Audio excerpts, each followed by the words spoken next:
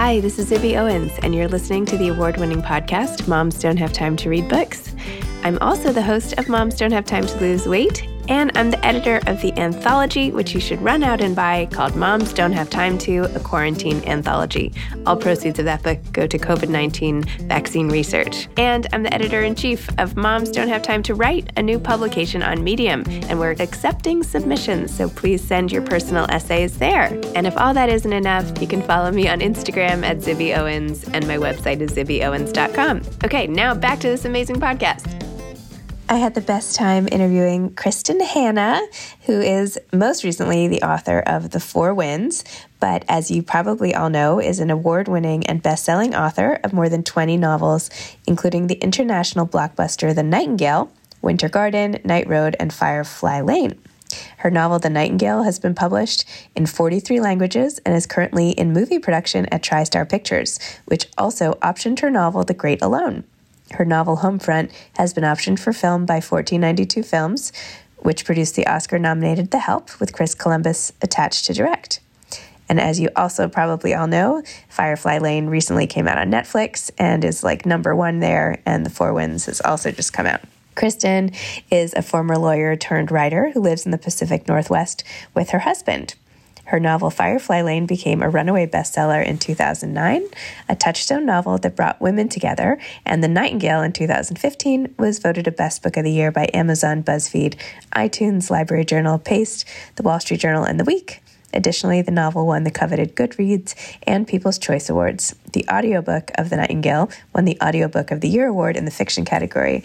And by the way, I am actually home with COVID.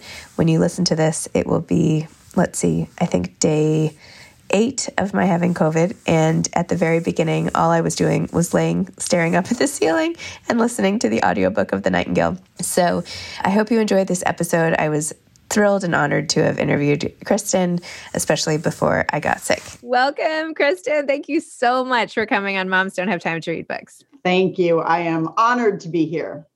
Oh, this is such a thrill. And I have loved holding onto your book the last couple months. I feel like this is the major coup is getting your book early. I was like, okay, I've made it. Anyway, congratulations on The Four Winds. Wow. How do you feel with this finally coming out? Oh my gosh. It's all sort of surreal, because it's Firefly Lane, the series, coming out the day after The Four Winds, the book. And, it's been 15 years, for Firefly Lane, and I've been working on The Four Winds for almost 4 years. So it's just this amazing confluence of, just excitement all in one place. Oh my gosh. Everything coming together at the same time. It's amazing. Oh my gosh. Well, let's talk about Elsa, by the way. Did you know that the character in Frozen was named Elsa when you named your character Elsa? I must admit that I did. Yes. Okay. All right. I think it was before Frozen was quite the cultural phenomenon that it is now, but yeah. Okay. Well, I just had to wonder. There is a part in The Four Winds. Well, there are many parts where Elsa's love of books sort of pervade the entire narrative. And there's one quote I just wanted to read to you because I'm about to put it on my bulletin board. Books had always been her solace. Novels gave her the space to be bold, brave, beautiful, if only in her imagination. I love that. Talk to me about books and how books have given you solace, or how writing books have given other people solace, or you as well. Well, you certainly, I don't think anyone gets to where I am, having, written 24 novels without being, a voracious reader your whole life. That's really sort of the beginning. And so it doesn't matter which of my books you read. You could read The Great Alone and Lenny in the 70s, or Firefly Lane and Kate in the 70s and 80s. Books are always the place that my characters go when the world bruises them, or when they need to sort of recharge or regroup, and just, to enjoy themselves. And I think that's because that is something, that I understand, because it's a big part of my own life. But also I think that it's just important to show people reading as much as we can. And a lot of these books, you can go through your life and say, these are the touchstone books. I was reading The Lord of the Rings when I was here. I was reading The Thornbirds when I was here. These books are the mile markers of our lives. And so I love being able to remind readers of that. Well, very important and just amazing. And I love how Elsa would always try to bring books with her, and how leaving books behind when she traveled west was such an ordeal, and which books to bring from her parents' house. And I could just see her like, how do you pick? Oh my gosh. Wow. There's also, of course, this whole narrative of Elsa being a mother, and what would a mother do for her child, which I think is also another theme of yours. And there's the one scene which has stayed with me so much, when Elsa is pushing Aunt to the hospital, and her thing, the skin on her palms is gone, and she's about to collapse, but she's pushing this wheelbarrow, and then finally, her in-laws come to rescue her, and she's just like, and then her mother-in-law says, a mother. And it's like, everyone has their limitations. Tell me a little bit more about that scene. Well, Elsa is far and away my favorite character I've ever created. I think she's just, she has a tough beginning, but she's one of those characters and represents one of those people who throw themselves all in for whatever it is they're passionate about, whatever it is they love about. She doesn't love a little. She loves deeply, dangerously, unreservedly. And it is, of course, motherhood that teaches her that, because I think for a lot of women, certainly for me, the moment they put your child in your arms, you understand that there's a different dimension to love, that it can be bigger than you ever imagined. And so I'm very drawn to this idea of, the mother who can lift a car to save her child, and that kind of stuff. So I really like to not only explore and dramatize that, but to remind people that it's there and how important it is. Have you had a moment with your son, for instance, where you felt like you needed your superhuman strength, and maybe it didn't? I don't know about superhuman strength. There was a couple of years there we're trying to keep up with him skiing and being certain that I needed to keep him safe, when clearly he was out skiing me. There was a lot of that sort of stuff, but I don't think I've ever needed superhuman strength. I have needed superhuman emotional strength to deal with the teen years, for sure. Yes, I feel like there's not enough of that to go around, perhaps. Yeah. We all need those regular doses. I've read that you depend on your morning run to work out. Is that still true? Yes. Since we're in lockdown here, I'm in Washington State. And so I haven't been able to travel much. So now my morning run is a little more difficult because it rains here a lot in the winter. So now I'm sort of moving on to an elliptical, but it's pretty cool actually. It allows me to watch all these movies. I'm currently watching Notting Hill that I just haven't sat down and watched for a long time. So it's fun. Excellent. I know I used to think that my workouts on the elliptical were like a joke, but now I'm like, wow, if only I could get back there. That would be that would be great. Yeah. So much for that. Well, tell me a little bit more about your writing process and how you come up with the ideas for your main characters, and then all the settings for what they go through. I know you've written over 20 books at this point. There's a lot of books, and my process has changed a lot. And I can talk about, if you're interested, the various stages of it and the various processes that I went through at the various times of my life. But at this particular moment, the way it works is I come up with sort of the bones of an idea, and I then begin researching. And it takes me, for these historical novels, it takes about a year of research to both read everything I need to read and interview people and travel, hopefully, and then, come up with the actual story and begin to write. And in this particular book, I did all of that work and I started writing, and I was about 350 pages in when Elsa appeared as a walk-on character. And I felt this connection to her instantly. And interestingly, part of it was that she came as a reader, and so that was what she had brought into the Martinelli family originally.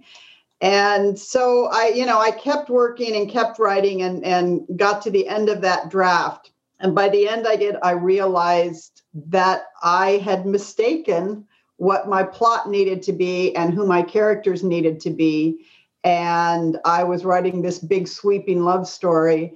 And what I really needed to be writing was about a woman's resilience as she fights to stay alive in this environment.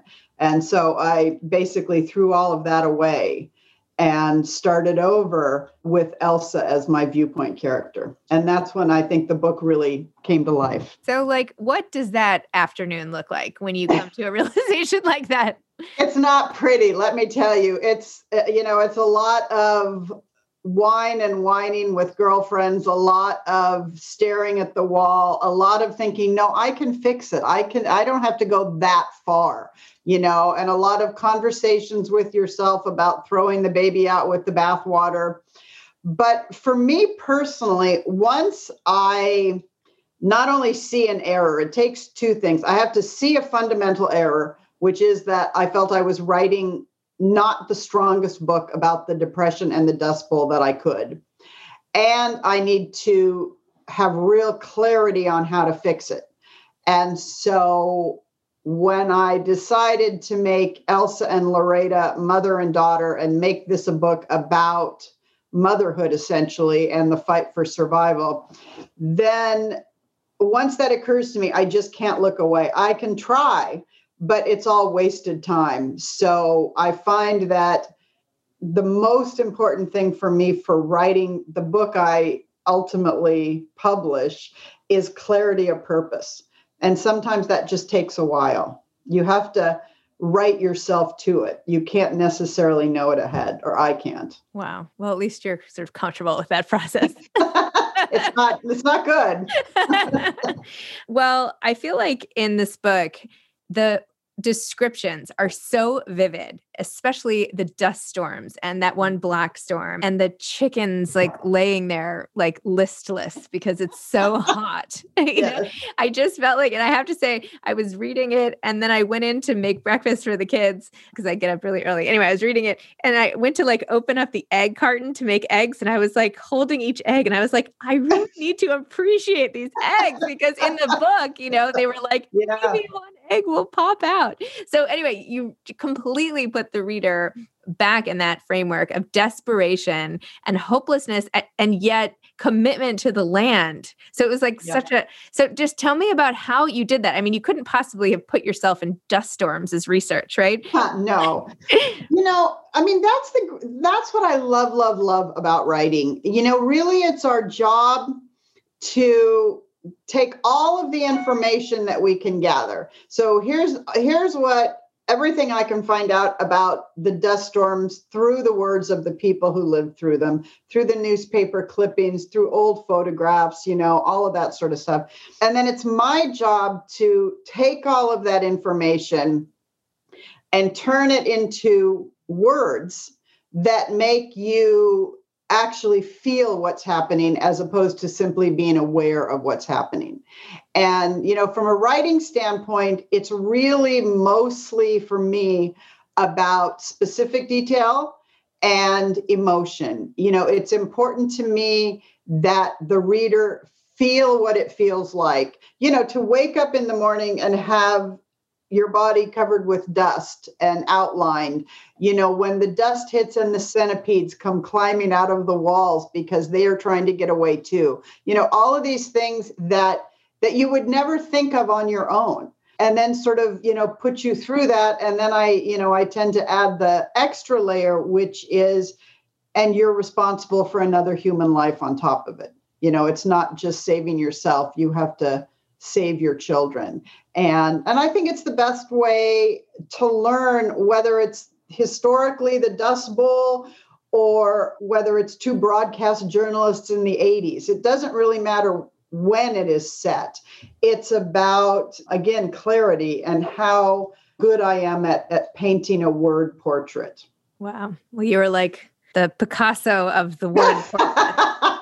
Not to just try to butter you up or anything, but these were the most vivid descriptions. I felt like I needed to take a long shower and I hear this a lot. Yes. Like, oh, you do? Oh no, I hate saying things people hear a lot. All right. Well, anyway, I felt like I needed a hot shower after this book, but that's okay.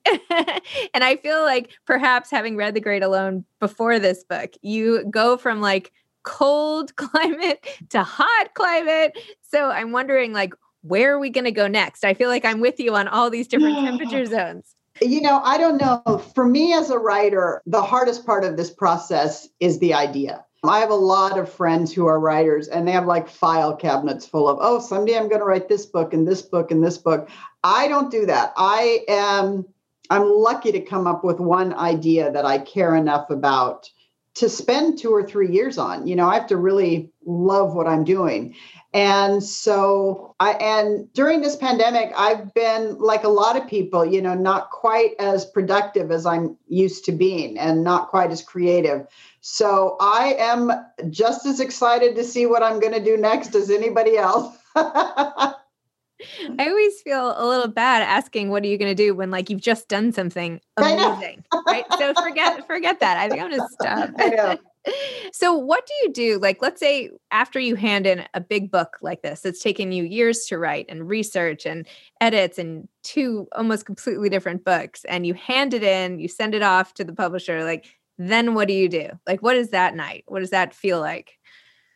Well, the way I work, which you may have gleaned from previous answers, I'm a very editorial writer and I'm a very collaborative writer. I really like input and I really like fixing things and rewriting them. So between me turning the book into my editor, which is at the moment when it's as good as I think I can make it. That's, however long that is, that's when I turn the book into my editor. And she has learned, and we have learned the way we work together best is to be sort of not only brutally honest, but always forward looking. So I'm trying to figure out how to say this. So she doesn't necessarily only edit what's on the page. She edits what she thinks could be on the page. Mm-hmm. And so, for example, when I turned this book in the first time to her, Elsa and Loretta were sisters-in-law. And the book went on for another 300 pages after this end. So it was this huge sweeping epic that went through the 40s. And, she said, I don't think this last 300 works. I think that the dust storm and California and that is all so big that going on just diminishes that. And so, so I gave that a lot of thought and tried to figure out how to focus on that part of the story. And so that was when it became Elsa and Loretta as mother and daughter.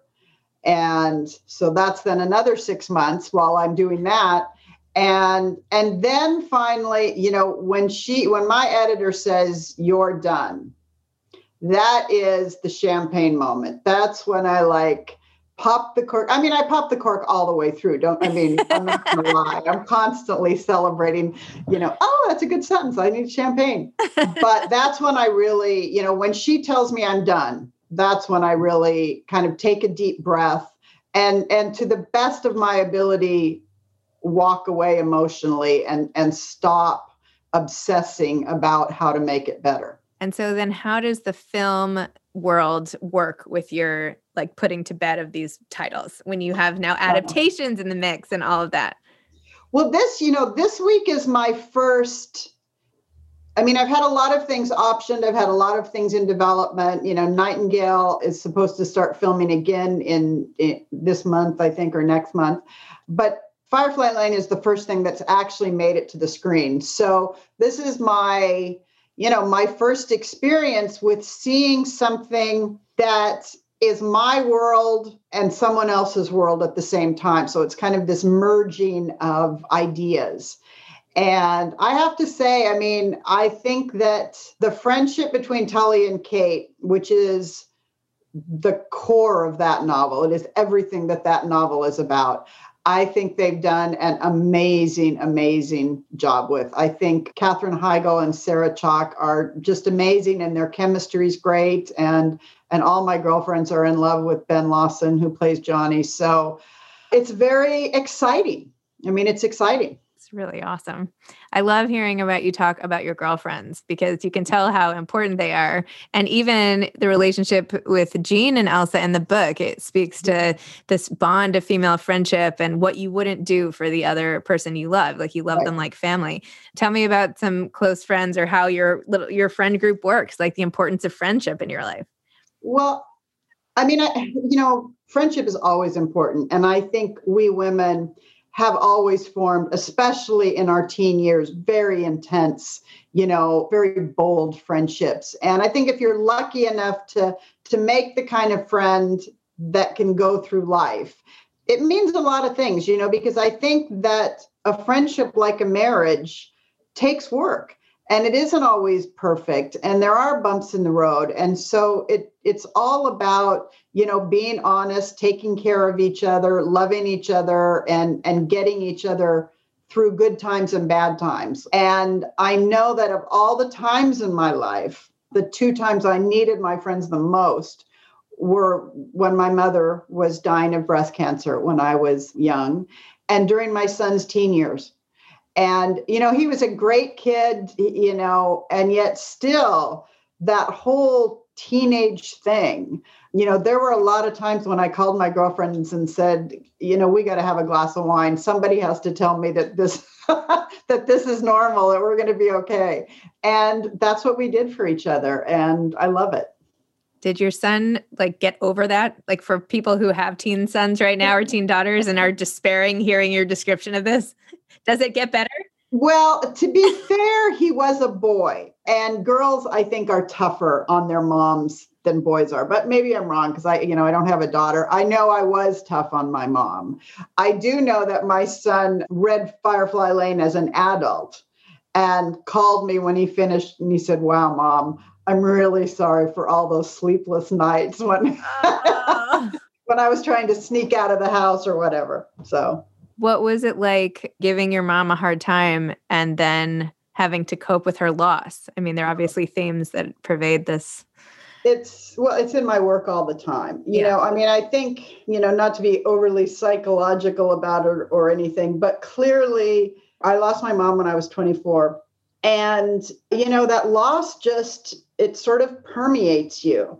And I had not grown up enough to be the daughter that I wanted to be, that I would want to be now, and I was what she raised me to be, which is opinionated and powerful and strong. And when that's, what you learn, the first person you turn that on is your mom. I mean, it's just sort of a natural course of events. And so, that's probably the only regret in my life is that, we didn't sort of get tons of time after all of that. But I know she is somewhere with a martini, and she is very happy and very proud of me. Is there anything you wish you could say? Oh, I mean, I would say I'm sorry. I'm sorry that I thought I knew everything in the world. Maybe you did. Pretty sure not. Let's give you the benefit of the doubt. You never know. Well, I'm so sorry for that loss at such a young age. And It's also such a tough time because it's right in the crux of sort of developing your adult identity too. I don't know. I mean, there's no good age, but I don't know. I feel like that's such an impressionable point where your life can go off in so many directions. But what advice would you have to aspiring authors? I guess the bottom line is I personally believe that this is learnable and it's teachable. So I'm not one of those people who believe that writing is magic and that you either have talent or you don't. I believe that, like you can become a lawyer or an accountant or a pediatrician, you can learn to become a writer. And it requires you to have a lot of belief in yourself, even when the evidence tells you not to, as you're failing along the way. And I think you have to you have to really devote yourself to it. There's a lot of people who want to write a novel and believe they're talented, but never actually get around to it. The key to being a writer is you have to write, because you can't think your way into becoming a novelist or to writing a book. You have to write your way there, sentence by sentence, paragraph by paragraph, year after year after year. And the thing that's amazing about that is you get better. I mean, it's like anything else. You practice that and you get better. And, I think you can learn, obviously, by reading. I think finding a really good, really honest critique partner, someone you can, work back and forth with, is very important. And, taking classes or conferences or anything like that you can do, and then set goals for yourself. As a published novelist, you have to turn books in. And one of the best ways to get to that stage is to set goals and meet them and learn how to write on a schedule. Excellent. All right. So a lot of calendar apps and things.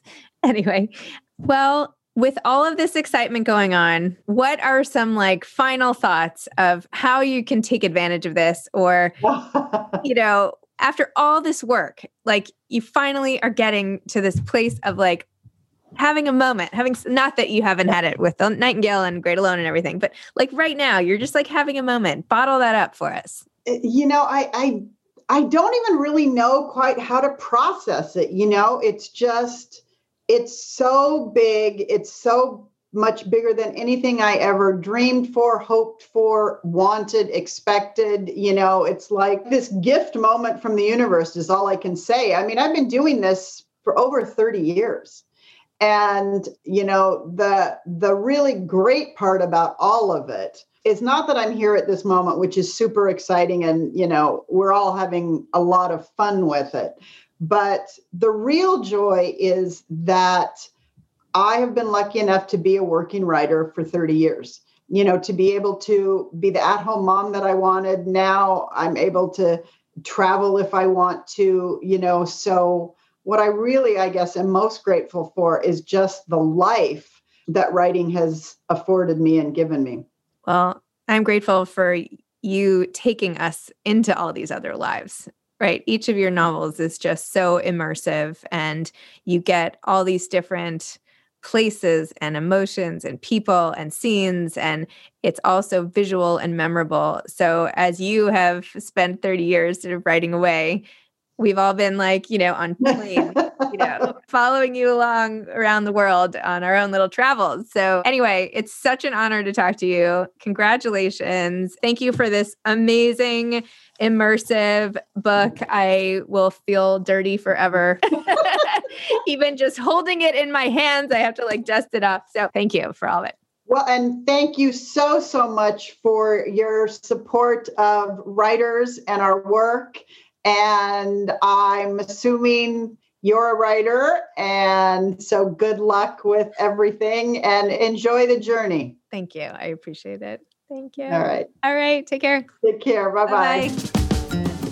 Thanks for listening to this episode of Moms Don't Have Time to Read Books. Don't forget to follow me on Instagram at Zibby Owens and at Moms Don't Have Time to Read Books. Also sign up for my newsletter at zibbyowens.com and sign up for my virtual book club and meet lots of authors on Zoom every other week. Thanks so much to Steve and Ryan at Texture Sound for the sound editing. And thank you to Morning Moon Productions for providing this fantastic intro and outro music.